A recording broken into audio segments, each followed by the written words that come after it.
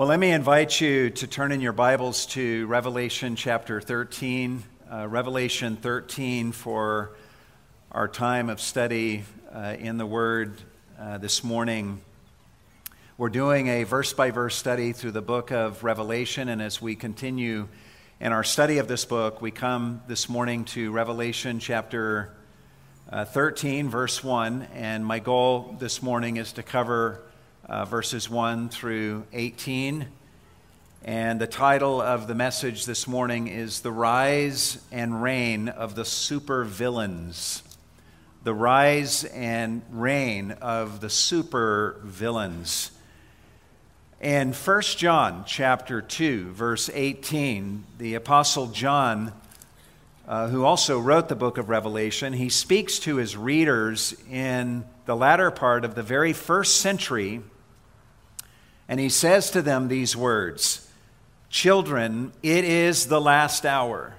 And just as you heard that Antichrist is coming, even now many Antichrists have arisen, and from this we know that it is the last hour."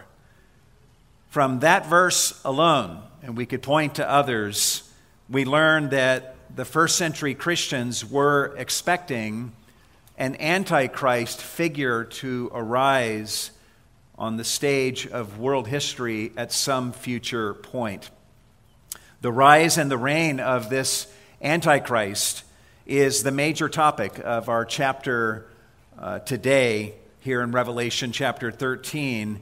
And we're going to see John refer to this man. He calls him Antichrist in 1 John 2:18. In our chapter today, he calls him the beast 15 times. And then over 30 times through the rest of Revelation, he refers to this man as the beast. In Revelation chapter 11, that's where we encountered the beast very briefly for the first time. We learned in that chapter about God's two witnesses that will arise in a future day. These men we saw will be indestructible for 1,260 days of ministry up until their ministry is ended. Then in Revelation 11, verse 7, we read these words, "And when they, the two witnesses, have finished their testimony, the beast that comes up out of the abyss will make war with them and overcome them and kill them." Who is the beast that overcomes these two witnesses? Well, Revelation 13 answers that question and explains for us the rise of the beast and his partner, his sidekick in evil. Two men who will dominate the world scene at the end of the age. You could almost call Revelation 13 the story of Satan's two witnesses. Two men who will become the two most powerful people on the planet during the second half of the coming 7-year tribulation period. And these men will lead the world and have the world in the palm of their hand as they lead the world at Satan's bidding. We live in a day today where any movie that Marvel Comics comes out with is almost guaranteed to be a blockbuster, right? But the story contained here in Revelation 13 far exceeds anything that you would ever see in any such movie. Now, to understand this chapter that we're going to be looking at, you need to understand that back in Revelation chapter 12, which we studied a couple weeks ago, John alerted us to the fact that he was seeing symbolic portrayals of reality. He tells us in Revelation chapter 12, verse 1, that he saw a great sign in heaven. And the sign he saw was a woman in labor who was clothed with the sun and had the moon under her feet. And in calling this woman a sign, John is wanting us to know that this is not a literal woman, but a symbol representing the nation of Israel that brought forth the Messiah. In Revelation 12, verse 3, John then says, "And another sign appeared in heaven, And behold, a great red dragon, having 7 heads and 10 horns, and on his heads were 7 diadems or crowns. The fact that John calls this dragon another sign tells us that this 7-headed dragon is a symbol that represents something else, and we are to take it as a symbol. And in Revelation 12:9, John actually tells us what this dragon is, what it represents, and that is the devil. We see that in verse 9. Now, remind you of this and how symbolic chapter 12 is in various places, because this symbolic language is going to continue in Revelation 13 in various places of this chapter. And don't be freaked out by the symbolism of it. John is still seeing the vision that began in chapter 12, and what he sees includes vivid symbols that represent real things that John expects us to understand. Now, John has told us in Revelation 12 that the dragon or the devil will persecute Israel during the second half of the coming tribulation period. But how specifically will he do that? And in what environment will this persecution occur? Revelation 13 answers these questions. Evidently, this warfare will be waged through the leadership of 2 men in particular, the Antichrist and his false prophet. And the way we're going to break down our study of this chapter, as you'll note in the PDF document that has the worship lyrics on it, we'll observe 6 disclosures in John's vision of the rise and the reign of the Antichrist and his false prophet. 6 disclosures in John's vision of the rise and the reign of the Antichrist and his false prophet. I'd love for us just to take a moment to pray and ask God to give us hearts that are open to what he has for us through this passage this morning. Let's pray together. Lord God, we confess to you that we need you, we need your word, and that this book of Revelation, though it describes things that will take place in the future, is written for our learning to shape the lives that we live today, that we might live with hope, that we might walk about in this world with an inner smile on our face because we know something. We know how this is going to end. And we know that Jesus wins in the end. And we know that you have much for us in this chapter. I'm overwhelmed by all that you have for us and feel pained that there are things that we can't even get to for time. But we ask, Lord, that you would give us open hearts to receive all that you have for us from your word today. And we ask these things in Jesus' name. And all God's people said, amen. The first disclosure that we observe here in this chapter is, number one, the Antichrist arises from the nations with power from Satan. The Antichrist arises from the nations with power from Satan. Observe what John says in verse 1. He says, "And the dragon stood on the sand of the seashore.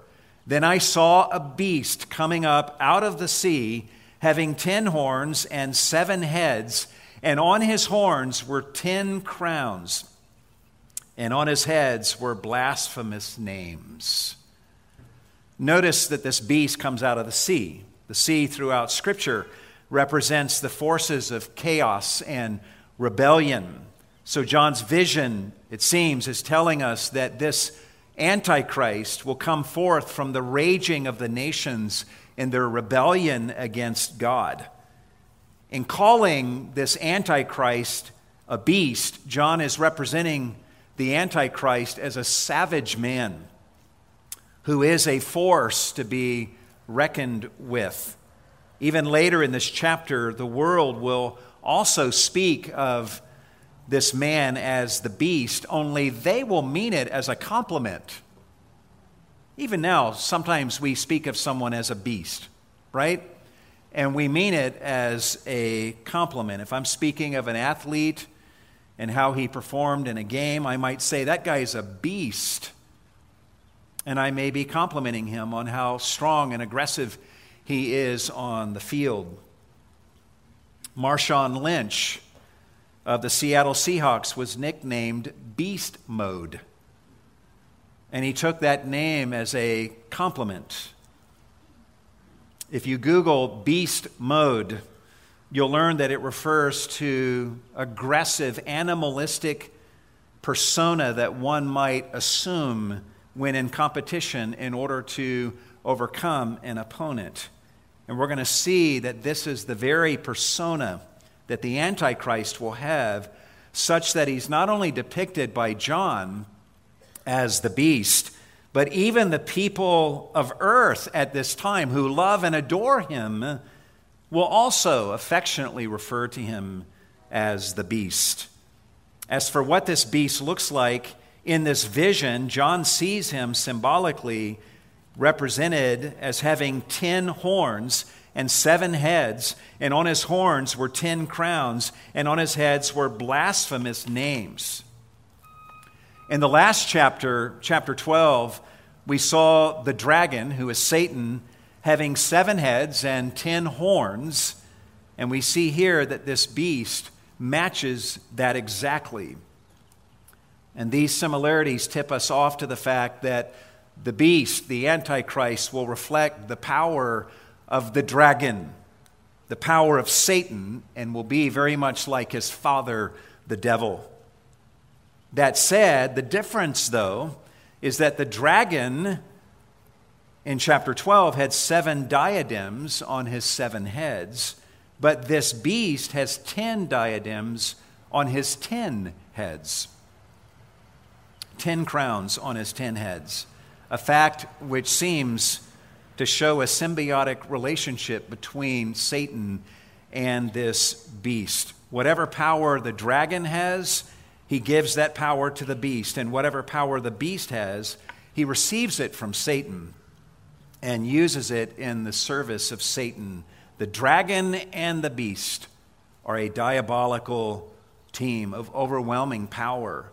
Horns in Scripture, throughout Scripture, represent power, and the fact that this beast has 10 horns with crowns on them shows the complete power that he will possess over the world of his day. And the fact that he is said to have 7 heads represents a completeness or even a perfection of rule. The rulership that he will attain to during this time will have a completeness that no previous world ruler throughout human history has ever attained to.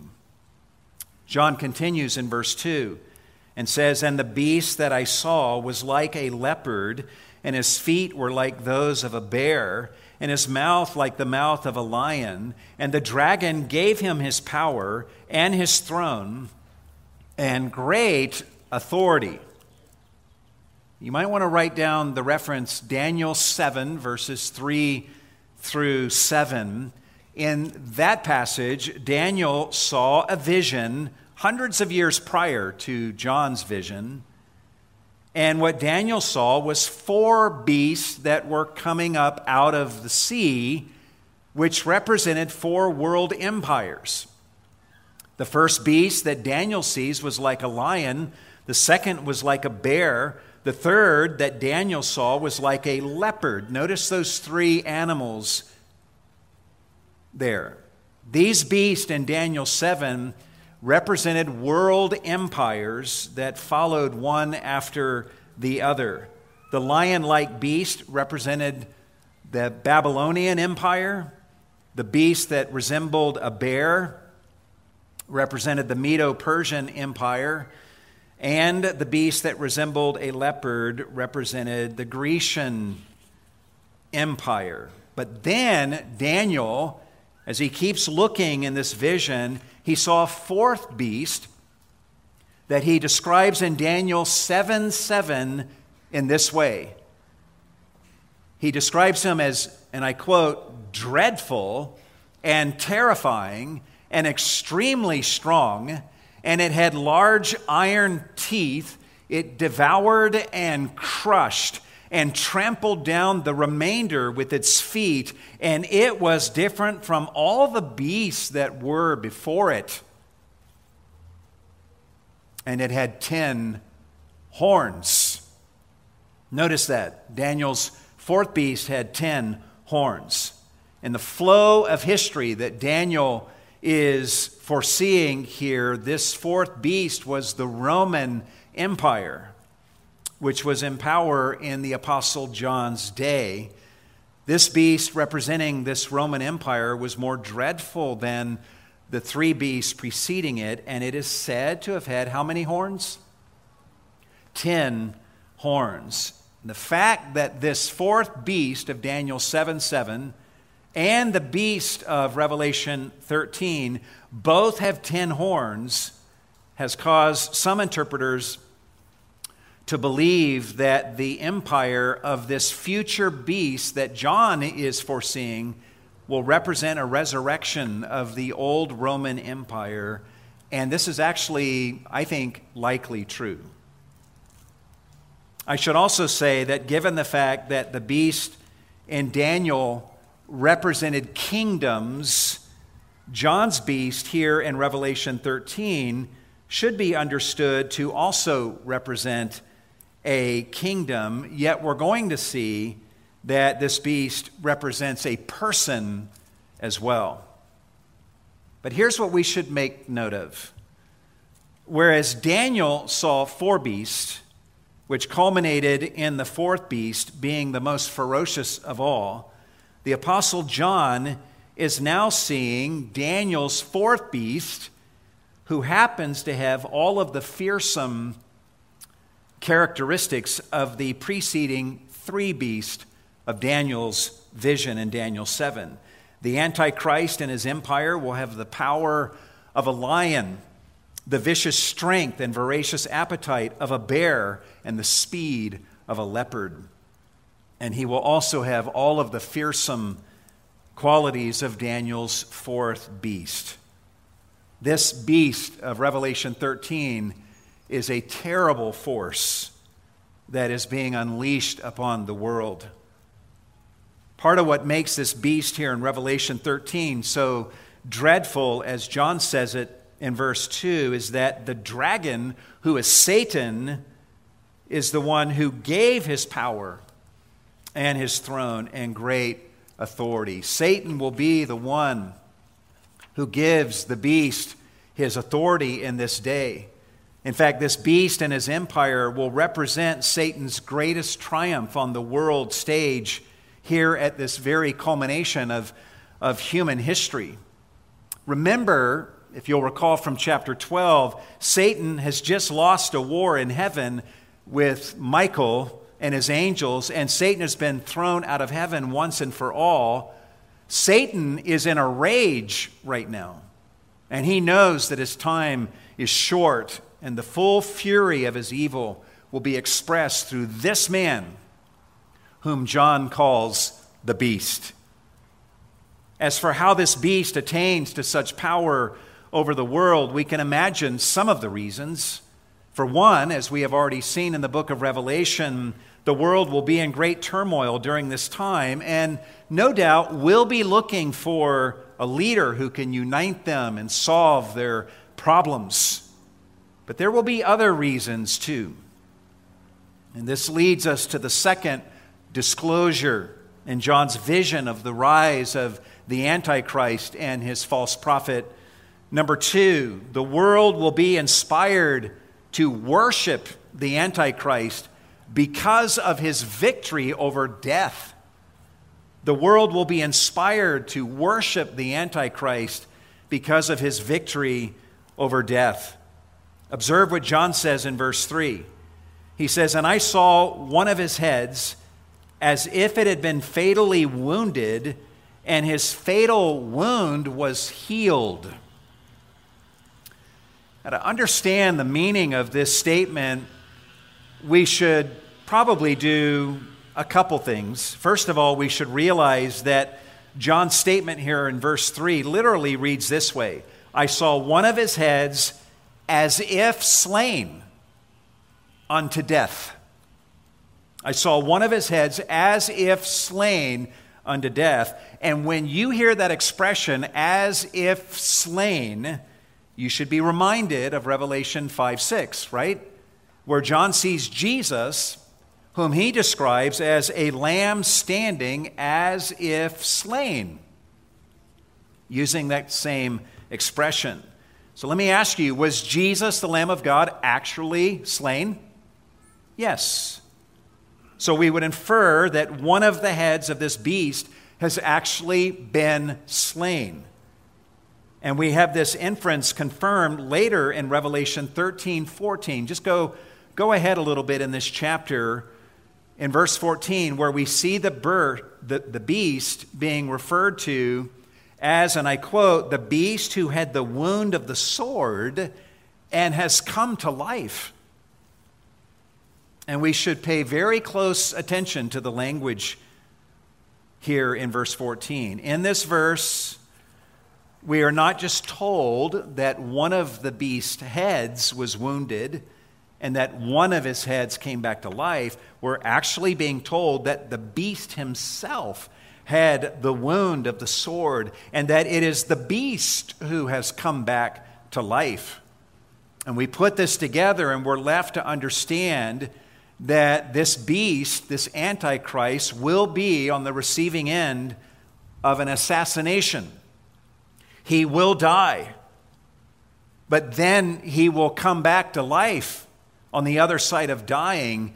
And as John says here in verse 3, his fatal wound was healed.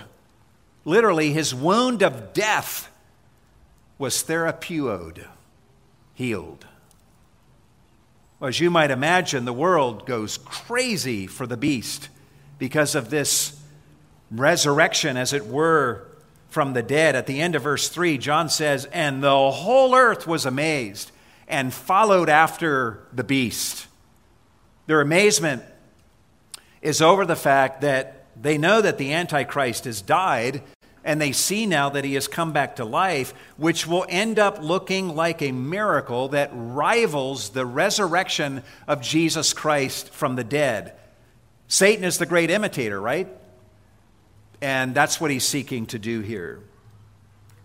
Last Sunday, we celebrated Christ's resurrection from the dead.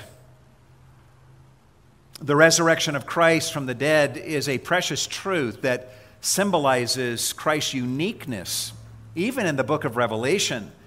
In fact, write down Revelation 1:18, where Christ says, I am the living one, and I was dead, and behold, I am alive forevermore. In Revelation 2:8, Christ introduces himself as he who was dead and has come to life.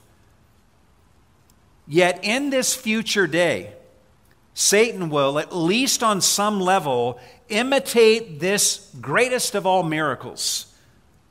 He will imitate this miracle of resurrection and bring this Antichrist back from the dead. And God, in his providence, will allow this to happen as part of the strong delusion that God is allowing to come over the world to deceive all those who hate the truth. And this seeming miracle will have its intended effect. At the end of verse 3, John tells us that the whole earth was amazed and followed after the beast. John continues in verse 4 and says, they worship the dragon because he gave his authority to the beast, and they worship the beast, saying, who is like the beast, and who is able to wage war with him? In reality, the peoples of the earth are now worshiping the Antichrist, but in worshiping him, they're ultimately worshiping Satan, who gives the Antichrist his power. In their worship of the beast, they say, who is like the beast? Back in Revelation 12, we saw the angel Michael, whose name literally means who is like God. Well, here everyone is asking who is like the beast and who is able to wage war with him. And the expected answer to both of these questions is no one. In their minds, no one is like him. He is the goat, the greatest of all time. No one is like the beast, and no one is able to successfully go against him and win. How long will the Antichrist rule with this kind of dominion and adoration of the world? Well, as long as God allows him to, because God is in control, even in this day. This leads us to the third disclosure in John's vision of the rise of the Antichrist and his false prophet. Number 3, authority is given to the Antichrist to prevail over the world for 42 months. Authority is given to the Antichrist to prevail over the world for 42 months. Observe what John says beginning in verse 5. He says, a mouth was given to him, the beast, speaking arrogant words and blasphemies. An authority to act for 42 months was given to him. This man will have a mouth on him, the likes of which we can't even imagine. And he will have an ego to match. He will have amazing skills in oratory. Yet the words he speaks will be arrogant words of blasphemy against the one true God. He will blaspheme God by speaking derogatory things about God. And he will also blaspheme God by his own arrogance, by the divine attributes that he, the Antichrist, will attribute to himself as he tries to present himself to the world as God, capital G. As the text says here, the beast will be given authority to act for 42 months. How long is 42 months? It's 3.5 years. So we are talking here about the second half of the coming 7-year tribulation period. In God's sovereign providence, this Antichrist will be allowed to rule and to flourish and prevail before his reign comes to an abrupt end at the second coming of Jesus to the earth. Speaking of his mouth, again, observe what John says in verse 6. And he opened his mouth, speaking about the beast, he opened his mouth in blasphemies against God, to blaspheme his name and his tabernacle. You say, his tabernacle, what's that? John says, I knew you would ask. That is those who dwell in heaven. That's what I mean when I speak of his tabernacle. So the Antichrist here in verse 6 is blaspheming God. He's blaspheming the name of God, and he's also blaspheming the people of God who now dwell in heaven. This means that the Antichrist will blaspheme Peter, James, and John, and the other apostles. He will blaspheme the saints of every age who are now in heaven. And he will blaspheme tribulation saints who have been martyred during the tribulation period. He will blame them for all of society's evils and tell the people of the world that the only solution to the world's problems is to root out from the earth every single believer in Jesus Christ, because they are the problem. So not surprisingly, in verse 7, John says, it was also given to him to make war with the saints and to overcome them. The Antichrist will be the sworn enemy of Jesus Christ and the sworn enemy of all those who believe in Jesus. He will make war against them in this future day. And John tells us here that he will actually succeed in overcoming the saints of God. This doesn't mean that he's going to overcome them spiritually, but that he will overcome them physically, resulting in imprisonment and the slaughter of many believers in Jesus the world over. We all know that this very same spirit is already at work in the world, even in our own day. We see explosions of it in various places across the globe where Christians are persecuted and are killed for their faith in Christ. But as bad as those pockets of persecution are, the world has never seen anything like what will happen in this future day on such a global scale when the Antichrist is in charge. Not only will the Antichrist be given power to overcome the saints, but John says in verse 7, an authority was given to him over every tribe, people, language, and nation. Man, this guy's going to rule. He's going to rule everywhere. The Antichrist will have power over every nation and people group on earth.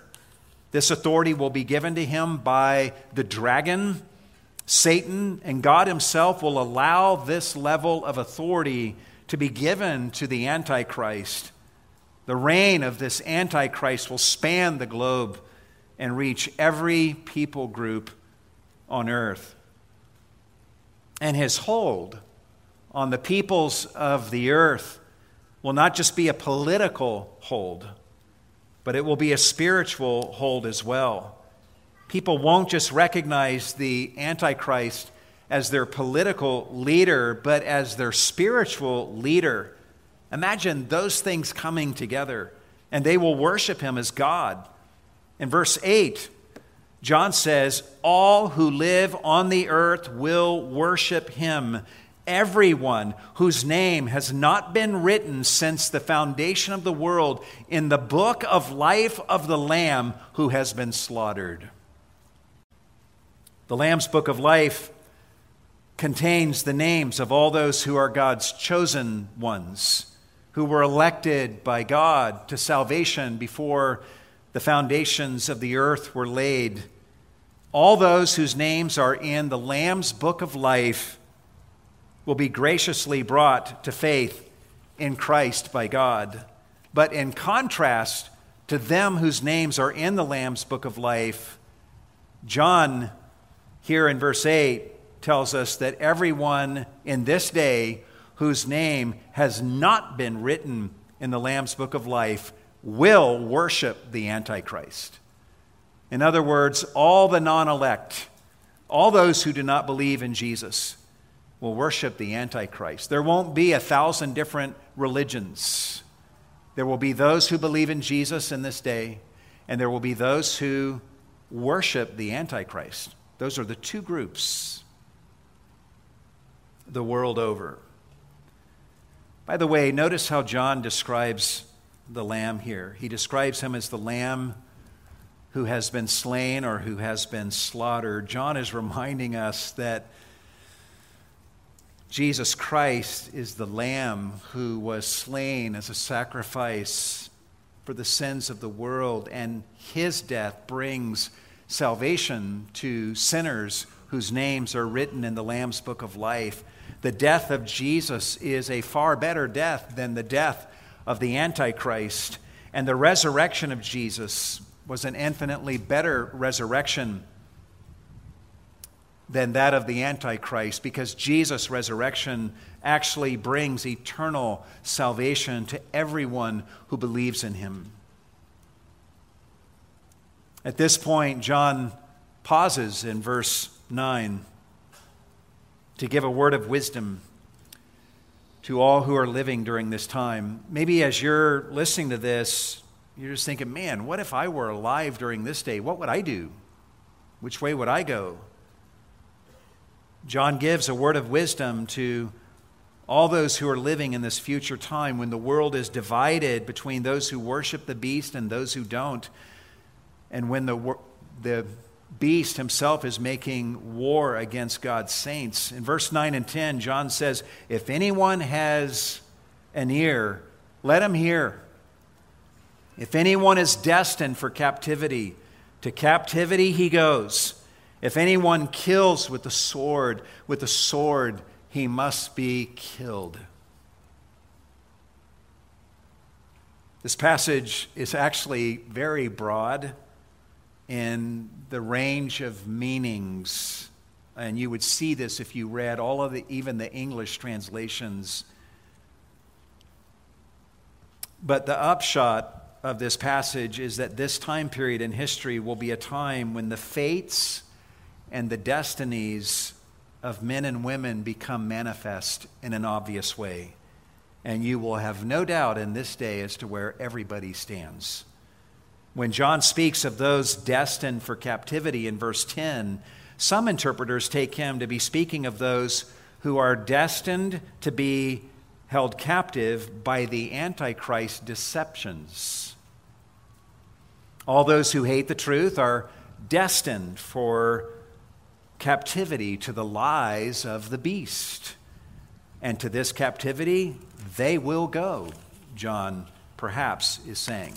Other interpreters take John to be speaking of those Christians who are destined to be taken into captivity of imprisonment by the Antichrist, who will suffer at his hand. And this is a totally legitimate possibility. If this is John's meaning, then John is telling God's people to be ready to accept their suffering, to be ready to accept their imprisonment as God's plan during this time, and not even try to resist that, but to be willing to suffer as Christ was willing to suffer. Some translate John as saying, "He who leads into captivity shall go into captivity." I think the New King James translates it that way. And if this translation is correct, then John's point is to remind believers that those who persecute God's people in this day and imprison them, those persecutors will themselves one day be brought into captivity by God. The New American Standard Bible that we're reading from then has John saying, if anyone kills with the sword he must be killed, serving as a warning to Christians not to take up the sword to defend themselves in this day, and also reminding them that those who kill them are sealing their own fates as well. The New International Version flips this translation and has it say, if anyone is to be killed with the sword he will be killed. And that's a possible way to translate this. And if that's the meaning, it would indicate that if it is God's plan for one of his chosen ones to be martyred for their faith during this day, then that is what will happen. And God's chosen ones must be willing to embrace the fate of suffering and martyrdom that may come their way in this day. Whatever John's point is in these statements, in verse 9 and 10, he ends verse 10 by saying, here is the perseverance and the faith of the saints. If saints hold fast to Christ in this day and believe in the truth of what John has just said, then they will be able to persevere in faith through their suffering and remain true to Jesus. And it will be the knowledge that God is in control of their fate that helps them to endure whatever befalls them. It will also be the certain knowledge that their persecutors and captors will be coming under God's judgment that will give these believers in Jesus the wherewithal to endure their own suffering without retaliation and being content to leave vengeance to God. With all of that said, when we see what the Antichrist will do during this future time, when we see how he will dominate the world and turn the world against the saints of God, we're left asking ourselves this question: how could it be that the whole world would follow after the beast in this way, even to the point of worshiping him? After all, no prior ruler has ever been able to accomplish such a feat on such a broad scale before. We know that the beast is fierce and strong with a power that comes from Satan, and that's a partial answer. We also know, we've learned, that the beast will die and experience a resurrection of sorts, and that explains things to a point. But there will be yet another reason that the Antichrist is able to win the affections and the worship of the world during this future day. And this leads us to the fourth disclosure in John's vision of the rise of the Antichrist and his false prophet. Number 4, the false prophet arises, who seduces the world to worship the Antichrist. The false prophet arises, who seduces the world to worship the Antichrist. By the way, we are calling him the false prophet, even though John does not call him that in this chapter, because later in Revelation 19:20, John specifically calls this person the false prophet. It's Revelation 19:20, so we're going to call him that here in this chapter. Anyway, observe what John says in verse 11. Then I saw another beast coming up out of the earth, and he had 2 horns like a lamb, and he spoke as a dragon. You'll notice that this person is called a beast, just like the Antichrist is, which means that he is as much of a savage creature as the Antichrist will be. You'll also notice that this beast is said to come up out of the earth, whereas the Antichrist is said to come out of the sea. At the very least, John's point is that both the Antichrist and now this false prophet come from what is earthly.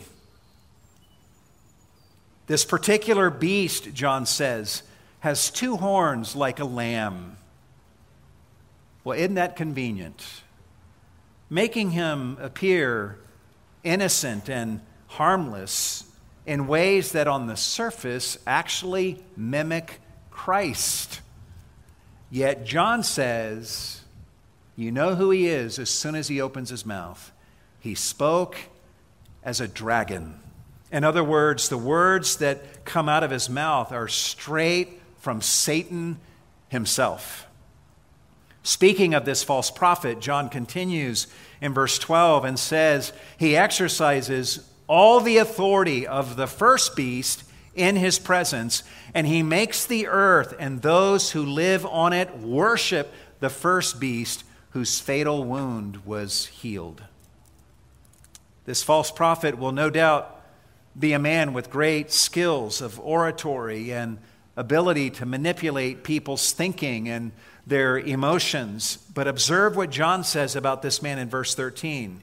He performs great signs, so that he even makes fire come down out of the sky to the earth in the presence of people. Wow. This false prophet is able to literally make fire come down out of the sky, which is akin to what Elijah, the prophet in the Old Testament, was able to do on a couple of occasions. And this false prophet is not some one-trick pony either. John says he performs great signs, plural. Not just signs, but great signs, and not just one sign, but signs, plural, meaning that he performs many other miraculous feats, and calling down fire from heaven will simply be one of the amazing things that this false prophet is able to do.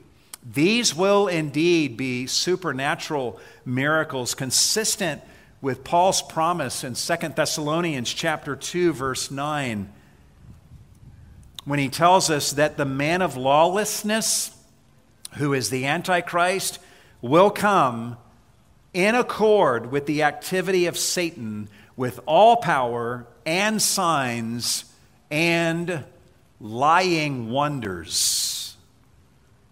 These are genuine wonders and miracles, but they lead people astray and deceive.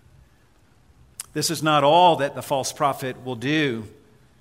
This leads us to the fifth disclosure of John's vision of the rise of the Antichrist and his false prophet. Number 5, this false prophet compels the world to worship an image of the Antichrist.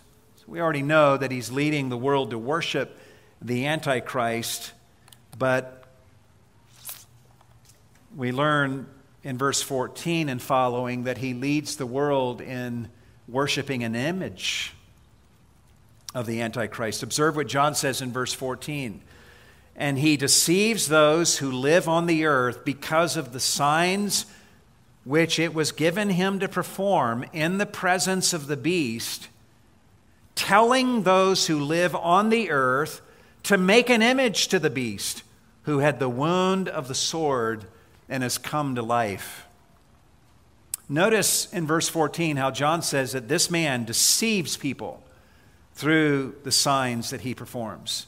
And part of his deception entails influencing the people of earth to build an image to the beast in order to worship it. You say, well, what will that image look like? I don't have a clue. But it is an image that represents the Antichrist. And this false prophet will lead the world in the construction of this image. And evidently, everyone will do what he says and build this image. And then a most amazing thing will happen. In verse 15, John says, and it was given to him, the false prophet, to give breath to the image of the beast, so that the image of the beast would even speak and cause all who do not worship the image of the beast to be killed. Now, back in Revelation 11, verse 11, we're told that after the two witnesses were killed, that, and I quote, the breath of God came into them and they stood on their feet, unquote. Well, here, the false prophet gives every indication of doing something just as remarkable by giving breath to the image of the beast, such that it now appears to be alive and able to speak. This inanimate object has become animate. Some writers suggest that this is not going to be a real miraculous supernatural thing, but some kind of magic trick that the false prophet pulls off with some kind of technology and trickery. But John's language actually, I don't think, allows for that. As Robert Thomas in his commentary says, John's language here in no way implies sleight of hand, deceptiveness. John says, and it was given to him to give breath to the image of the beast, so that the image of the beast would even speak.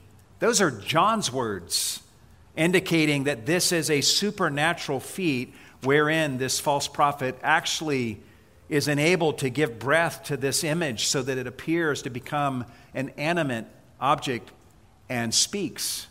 And God in his sovereignty will allow this to happen, again, as part of the strong delusion that is being sent to a world that hates the truth. And when this image speaks, it will speak chilling words of slaughter, calling upon all who do not worship the image of the beast to be killed. Imagine what a moment this would be. People around the world contribute to the construction of this image that represents the Antichrist. They're happy in this achievement. The false prophet performs this miraculous deed of making this image come to life and actually speak. And what does it say? They listen to it speak, and in a soul-shuddering moment, the direction that this image will give to the world is that anyone who refuses to worship the image of the beast is to be killed, thus declaring open season on all the saints of God around the world who follow Christ. What amazing days these are going to be. To enforce compliance, this false prophet will also generate a most ingenious scheme. This leads us to the final disclosure in John's vision of the rise of the Antichrist and his false prophet. Number 6, the false prophet causes everyone to be given the mark of the Antichrist. The false prophet causes everyone to be given the mark of the Antichrist. Observe what John says in verse 16. And he causes all, the small and the great, the rich and the poor, and the free and the slaves, to be given a mark on their right hands or on their foreheads. There will be no exceptions to this requirement. Every person of every social class and every economic standing will be required to have this mark stamped or imprinted on their right hand or on their forehead. Back in John's day, slaves would be branded like this to show that they belonged to their master. People in John's day would also be branded in this way to show their religious loyalties to some local deity. Here in verse 16, this mark will serve as a visible sign of people's enslavement and religious devotion to the Antichrist. Speaking of the false prophet and this particular mark, John continues and says in verse 17, and he, the false prophet, decrees that no one will be able to buy or to sell except the one who has the mark, either the name of the beast or the number of his name. Imagine living in a time when this is required of everybody, and everyone around the world is happily complying, happy to receive this mark. And if you don't have the mark, you won't be able to buy anything. You won't be able to sell anything and receive income from the sale of any item. In other words, you won't be able to provide for yourself and for your family, which means that you and your family will die a death by slow starvation. What is the number that John is speaking about in verse 17? Well, you'll notice in verse 17 that John speaks of it as the number of his name, meaning the name of the beast. In other words, the number John is about to give us in verse 18 will somehow match the name of the Antichrist. John then tells us in verse 18, here is wisdom. Let him who has understanding calculate the number of the beast, for the number is that of a man, a particular man, and his number is 666. John tells us in verse 18 what the exact number of the beast is, 666. But he still tells us that one will need wisdom and understanding and have to do some calculation to see the connection of this number to the name of the beast. In verse 18, he tells us that this number is that of a man. And in his closing statement of verse 18, John tells us that his number, speaking of the beast, his number is 666. Many of you know that the Greek and the Hebrew alphabets had numerical values for each letter of the alphabet. And John is telling us here that when you look at the name of whoever the Antichrist will be and you calculate the numerical value of the letters of his name, that they will somehow, in a compelling way, equal 666. And so, inquiring minds want to know, our next question is, well, what is the name of the beast? And we want to get started now, figuring that out, right? We want to start looking at all the list of world leaders on the world stage today, and let's look at their name, and let's put it in Greek, or let's put it in Hebrew, and let's add up the numbers of their names and see if they might be the Antichrist. I'm not being facetious. People have done this for the last 2,000 years. In the first century, Christians took the words Nero, Caesar. They put those two words together, and it equaled 666 when you add up the numerical value of each of the letters of those two words. Others have done this throughout church history with various Roman Catholic popes. During Martin Luther's day, there were people who believed Martin Luther was the Antichrist. In our own lifetime, I remember when I was a kid how people took Henry Kissinger's name and showed how it connects to the number 666. And so last I heard, he's still alive. I've been suspicious of that guy ever since. Some thought at one point that John F. Kennedy was the Antichrist, given the fact that he literally received 666 votes at the 1956 Democratic National Convention, and he also received a head wound. So there you go.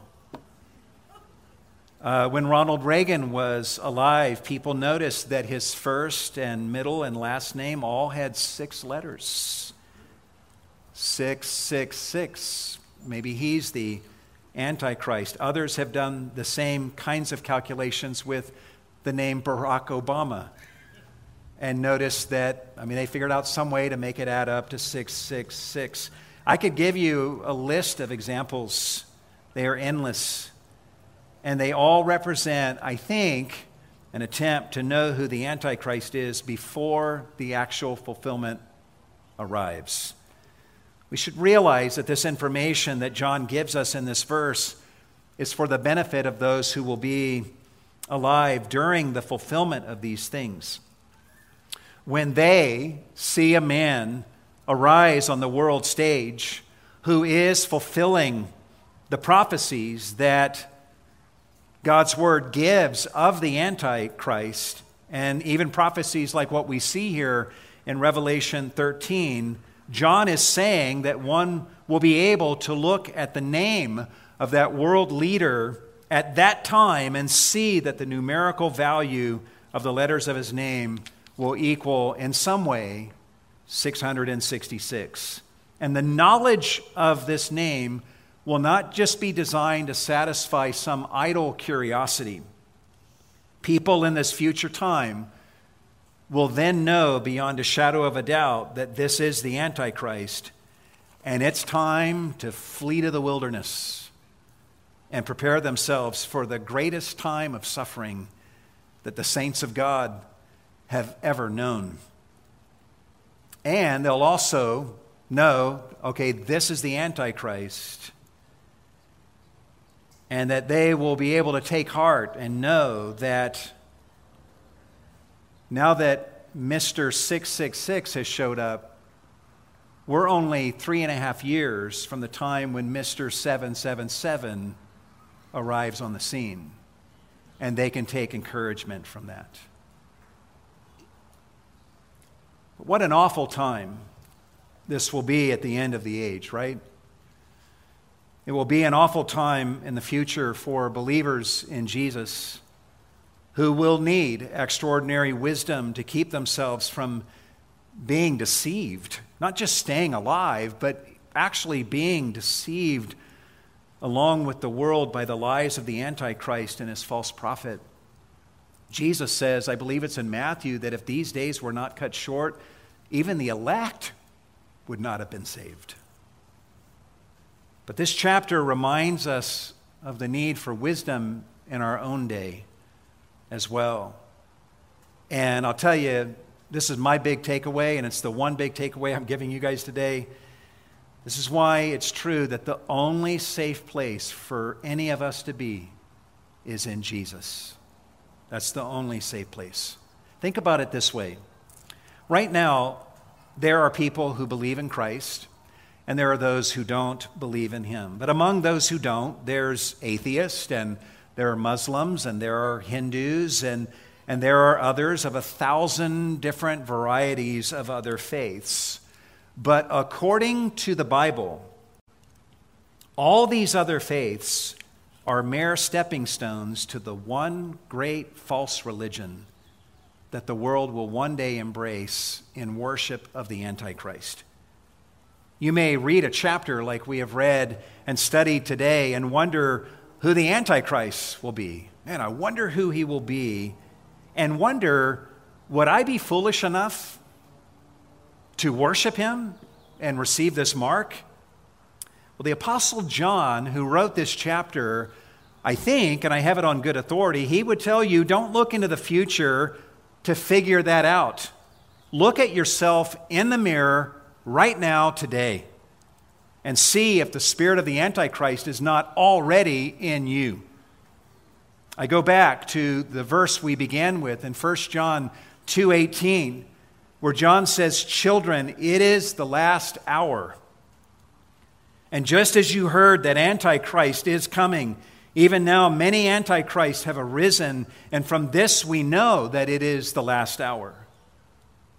You say, well, where are those Antichrists, and how will I recognize them? Well, John tells you. In 1 John chapter 2, verse 22, he says, "Who is the liar but the one who denies that Jesus is the Christ? This is the Antichrist, the one who denies the Father and the Son." And then in 1 John 4:3, John says, "Every spirit that does not confess Jesus is not from God. And this is the spirit of the Antichrist, of which you have heard that it is coming, and now it is already in the world." See, we're not waiting for the Antichrist to manifest himself. He's already manifesting himself. His spirit is at work in the world. And here's the deal. If you personally do not believe in God the Father and God the Son, if you refuse to confess that Jesus came from God, if you deny that Jesus is the Christ, that he is your Christ, that he is your Messiah and the Messiah of the world, then according to these passages I just read in 1 John, you are already a devoted follower of the religion of the Antichrist. And the spirit of the Antichrist already runs strong in you. And your present beliefs mean that if the events that John prophesies of in Revelation 13 were to happen right now, you would be duped and deceived by the beast and his false prophet. And you would be among the deluded masses who take the mark of the beast and worship him. And we're going to learn in the next chapter what's going to happen to those who do take the mark and worship the beast. I'll just read this to you very quickly. In Revelation 14:9, in the first part of verse 10, John says, "If anyone worships the beast and his image and receives a mark on his forehead or upon his hand, he also will drink of the wine of the wrath of God." That's the only thing awaiting those who worship the beast and receive his mark. The only safe haven for you and for me is for us to fly to Jesus Christ, to embrace him as our Lord, as our Messiah and our Savior. If you believe in Jesus, you will thereby reveal that your name is written in the Lamb's Book of Life, and you will be protected by God from the strong delusions that even our world today so easily falls prey to. If you do not believe in Jesus, you have no protection from these deceptions and no protection from the fate of judgment from God that will fall upon you. If you're here this morning and you have never believed in Jesus Christ, I plead with you to believe in him today. It's only through him that you can have the forgiveness of your sins through his blood that was shed for sinners at the cross. It is only through Jesus that you can be made right with God. And it is only through Jesus that you will ever find protection from the lies of the world that would otherwise deceive you. come to Christ. And Jesus says, anyone who comes to me, I will never cast them out.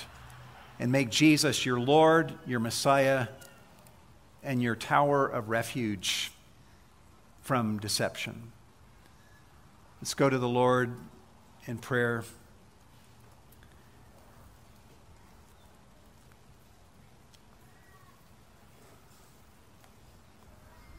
It's hard, Lord, to read through this chapter, study its words, and not think of people that we know presently who do not know you, and our hearts hurt for them, and we long for them to come to a saving knowledge of you, where they will freely confess you as the Messiah and believe in you as their Lord and Savior, and thus find salvation and deliverance from the deceptions of the Antichrist. We pray, Lord, that you would touch the hearts of those we are burdened for, and that you would, in your mercy and kindness, draw them to a saving knowledge of you, just as you have so kindly, undeservedly touched us and drawn us to you. Pray that you would help us as a congregation during these days where there are deceptions flying at us from every direction. And even as believers, it's so easy to be deceived. And we just ask that you would make us a people who cling to you, Lord Jesus, and a people who immerse ourselves in your word, that we are inoculated from the deceptions of this world. But I pray that as we encounter various expressions of mayhem and see our world move ever closer to the kinds of events that we read about in this chapter, that we would remain not only vigilant, but also encouraged in knowing that we know how all this ends. But in the meantime, Lord, we need great wisdom. Here at Cornerstone, we need great wisdom in navigating the months and years ahead. We as elders here at Cornerstone need your wisdom as we take an honest look at our current situation and asking you, Lord, how you want us to lead this precious congregation. We so want to get it right, and we're just asking for your help, and we're confessing to you our need of you. We pray for churches around the globe that find themselves in various circumstances that are most challenging for them, and we pray that you would give them wisdom, Lord, in their situations. Give them courage, give them boldness, give them wisdom. Give leaders of churches around the world your wisdom, Lord. And help us as the church, the global church, to stay unified and to shine as a light for you. May all men know that we are truly disciples of you because we love one another. May the people of this community know that we are disciples of you, Lord Jesus, because we love one another. And may the light that goes forth from this congregation not only shed light upon the dark world around us, but even give warmth where warmth is needed. And we pray that through the testimony and the witness and the ministry of the people of this congregation, that souls would be saved, that the saints would be encouraged to persevere, and ultimately, Lord, that your name would be glorified. That's all we want. And anything you choose to do in us and through us, we will give you all the praise and all the glory. And we ask these things of you and express these things to you in the name of Jesus. And all God's people said,